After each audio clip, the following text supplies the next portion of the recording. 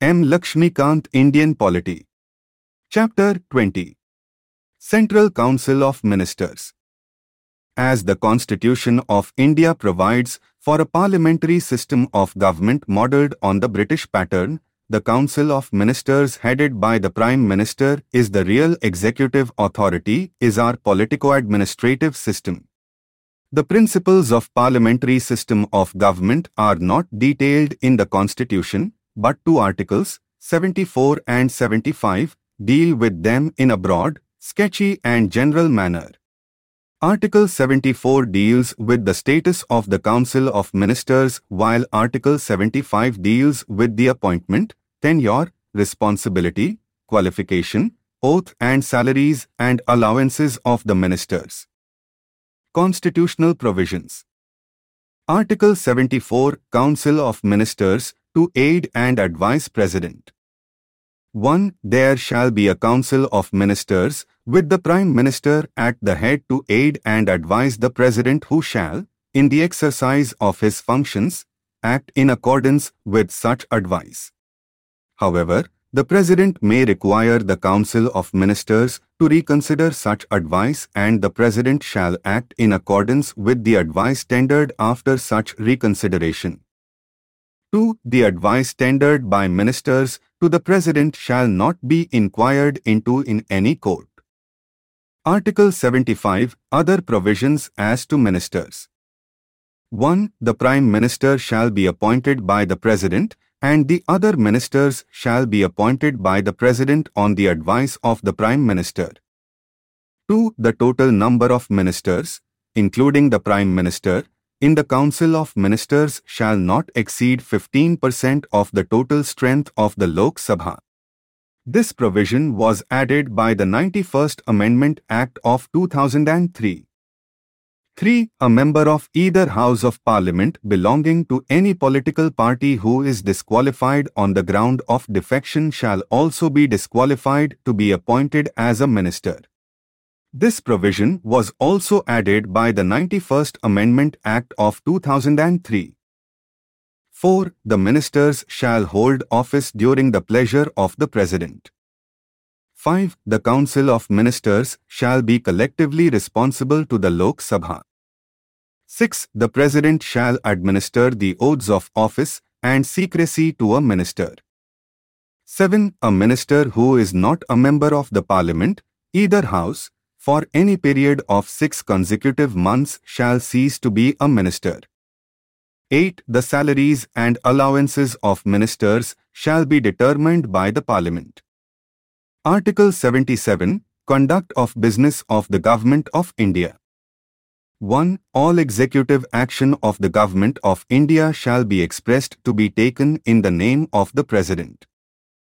2. Orders and other instruments made and executed in the name of the President shall be authenticated in such manner as may be specified in rules to be made by the President. Further, the validity of an order or instrument which is so authenticated shall not be called in question on the ground that it is not an order or instrument made or executed by the President.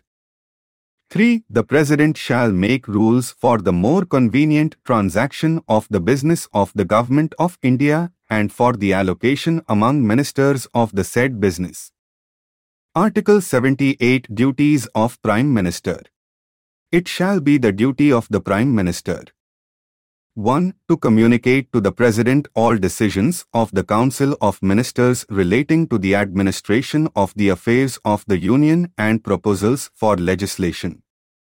2. To furnish such information relating to the administration of the affairs of the Union and proposals for legislation as the President may call for. 3. If the President so requires, to submit for the consideration of the Council of Ministers any matter on which a decision has been taken by a minister but which has not been considered by the Council. Article 88. Rights of Ministers as respects the Houses. Every minister shall have the right to speak and take part in the proceedings of either House, any joint sitting of the Houses and any committee of Parliament of which he may be named a member. But he shall not be entitled to vote. Nature of advice by ministers.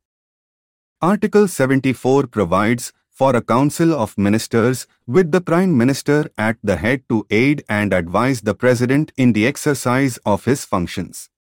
The 42nd and 44th Constitutional Amendment Acts have made the advice binding on the President. Further, the nature of advice tendered by ministers to the President cannot be inquired by any court. This provision emphasizes the intimate and the confidential relationship between the President and the ministers. In 1971, the Supreme Court held that even after the dissolution of the Lok Sabha, the Council of Ministers does not cease to hold office. Article 74 is mandatory and, therefore, the President cannot exercise the executive power without the aid and advice of the Council of Ministers. Any exercise of executive power without the aid and advice will be unconstitutional as being violative of Article 74. Again in 1974, the court held that wherever the Constitution requires the satisfaction of the President, the satisfaction is not the personal satisfaction of the President, but it is the satisfaction of the Council of Ministers with whose aid and on whose advice the President exercises his powers and functions. Appointment of ministers. The Prime Minister is appointed by the President, while the other ministers are appointed by the President on the advice of the Prime Minister. This means that the President can appoint only those persons as ministers who are recommended by the Prime Minister. Usually, the members of Parliament, either Lok Sabha or Rajya Sabha, are appointed as ministers. A person who is not a member of either House of Parliament can also be appointed as a minister. But within 6 months, he must become a member, either by election or by nomination, of either House of Parliament. Otherwise, he ceases to be a minister. A minister who is a member of one House of Parliament has the right to speak and to take part in the proceedings of the other House also, but he can vote only in the House of which he is a member. Oath and salary of ministers. Before a minister enters upon his office, the President administers to him the oaths of office and secrecy.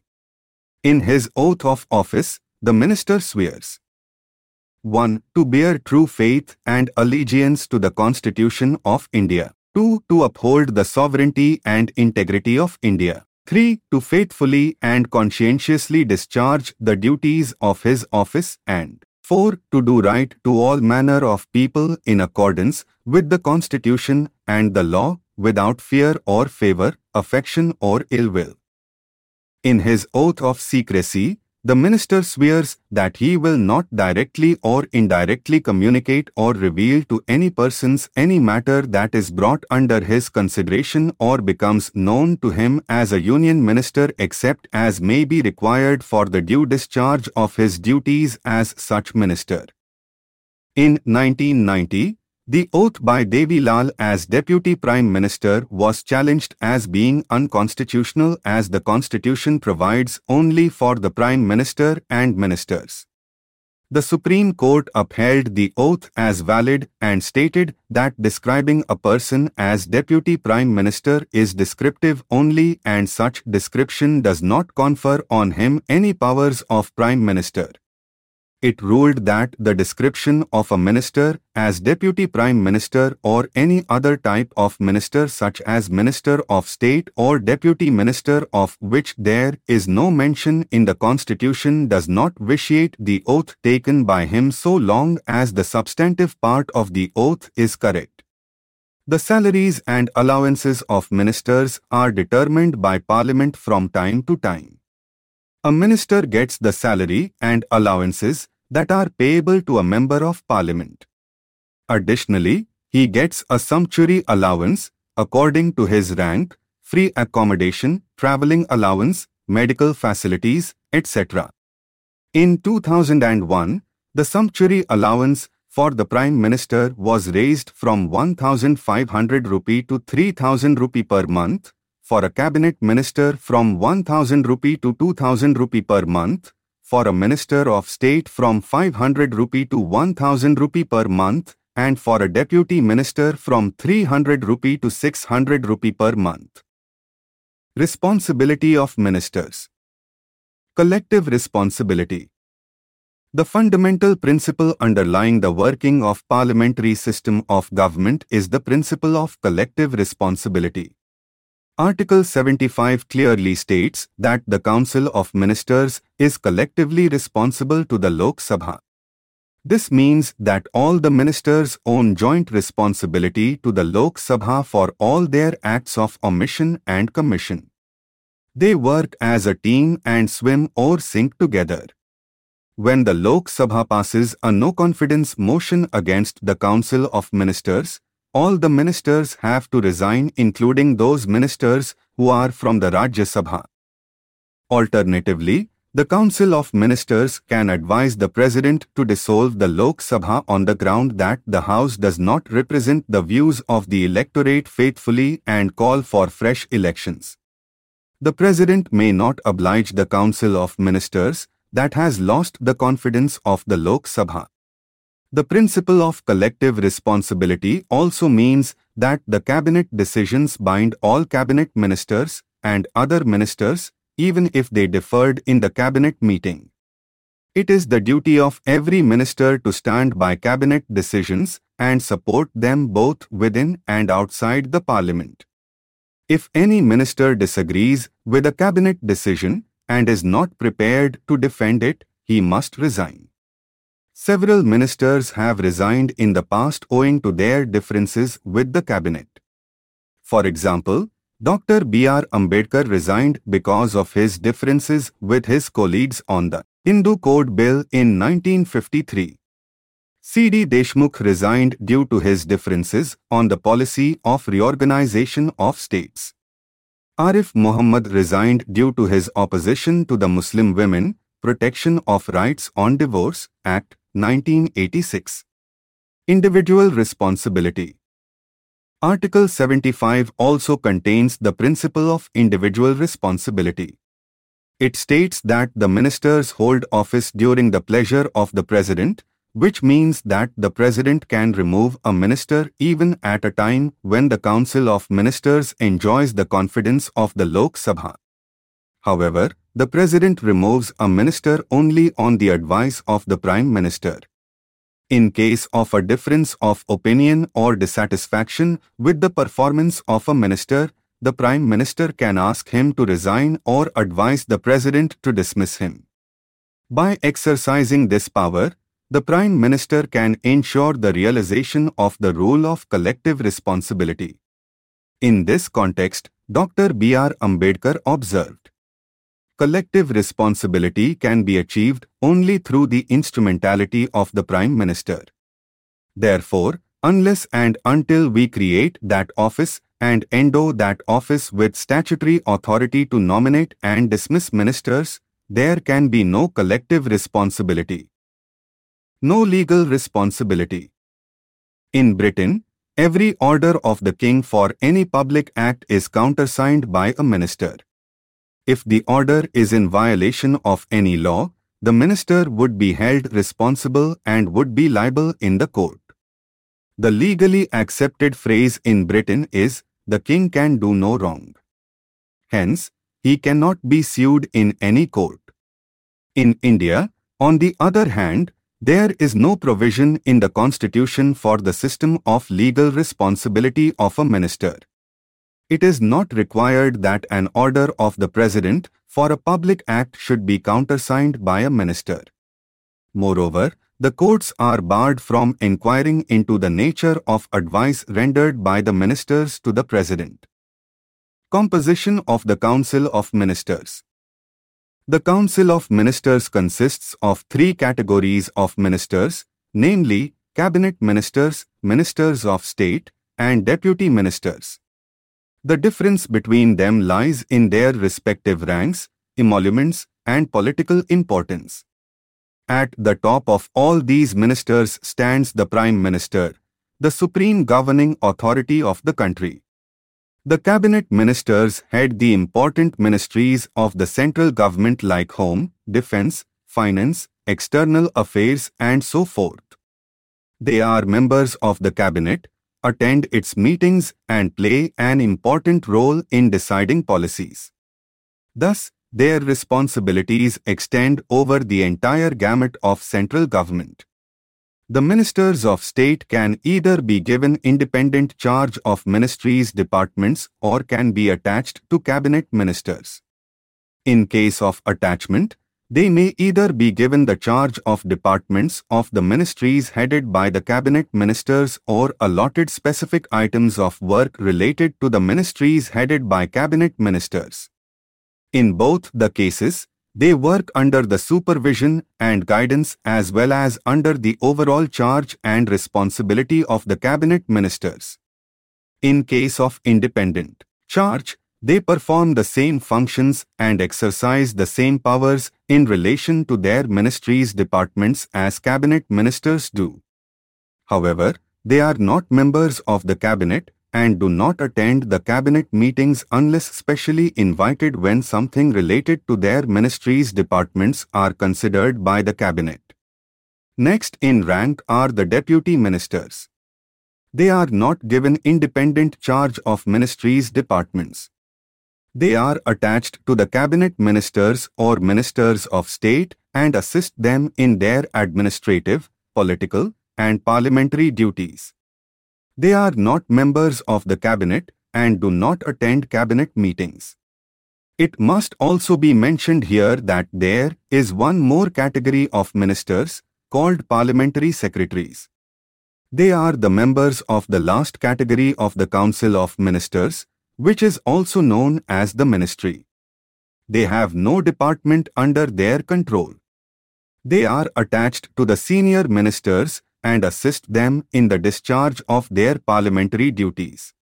However, since 1967, no parliamentary secretaries have been appointed except during the first phase of Rajiv Gandhi government. At times, the Council of Ministers may also include a Deputy Prime Minister. The Deputy Prime Ministers are appointed mostly for political reasons. Council of Ministers versus Cabinet.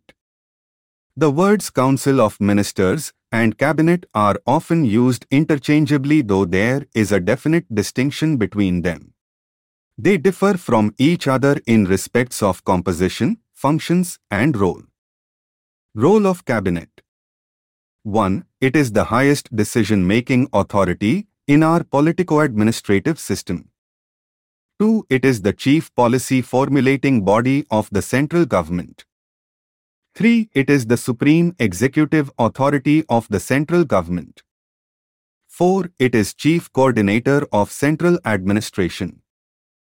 5. It is an advisory body to the president and its advice is binding on him. 6. It is the chief crisis manager and thus deals with all emergency situations. 7. It deals with all major legislative and financial matters. 8. It exercises control over higher appointments like constitutional authorities and senior secretariat administrators. 9. It deals with all foreign policies and foreign affairs. Role descriptions. The various comments made by the eminent political scientists and constitutional experts on the role of cabinet in Britain holds good in the Indian context also. These are mentioned below. Ramsay Muir. The cabinet is the steering wheel of the ship of the state. Lowell. The cabinet is the keystone of the political arch. Sir John Marriott. The cabinet is the pivot around which the whole political machinery revolves. Gladstone. The cabinet is the solar orb around which the other bodies revolve. Barker. The cabinet is the magnet of policy. Bagehot. The cabinet is a hyphen that joins, the buckle that binds the executive and legislative departments together. Sir Ivor Jennings. The cabinet is the core of the British constitutional system. It provides unity to the British system of government. L.S. Ameri. The cabinet is the central directing instrument of government. The position of the cabinet in the British government has become so strong that Ramsay Muir referred to it as the dictatorship of the cabinet. In his book How Britain is Governed, he writes, a body which wields such powers as these may fairly be described as omnipotent in theory, however, incapable it may be of using its omnipotence. Its position, whenever it commands a majority, is a dictatorship only qualified by publicity. This dictatorship is far more absolute than it was 2 generations ago. The same description holds good in the Indian context too. Kitchen Cabinet. The cabinet, a small body consisting of the Prime Minister as its head and some 15 to 20 most important ministers, is the highest decision-making body in the formal sense. However, a still smaller body called the Inner Cabinet or Kitchen Cabinet has become the real center of power. This informal body consists of the Prime Minister and 2 to 4 influential colleagues in whom he has faith and with whom he can discuss every problem. It advises the Prime Minister on important political and administrative issues and assists him in making crucial decisions. It is composed of not only cabinet ministers, but also outsiders like friends and family members of the Prime Minister. Every Prime Minister in India has had his inner cabinet a circle within a circle. During the era of Indira Gandhi, the inner cabinet, which came to be called the Kitchen Cabinet, was particularly powerful.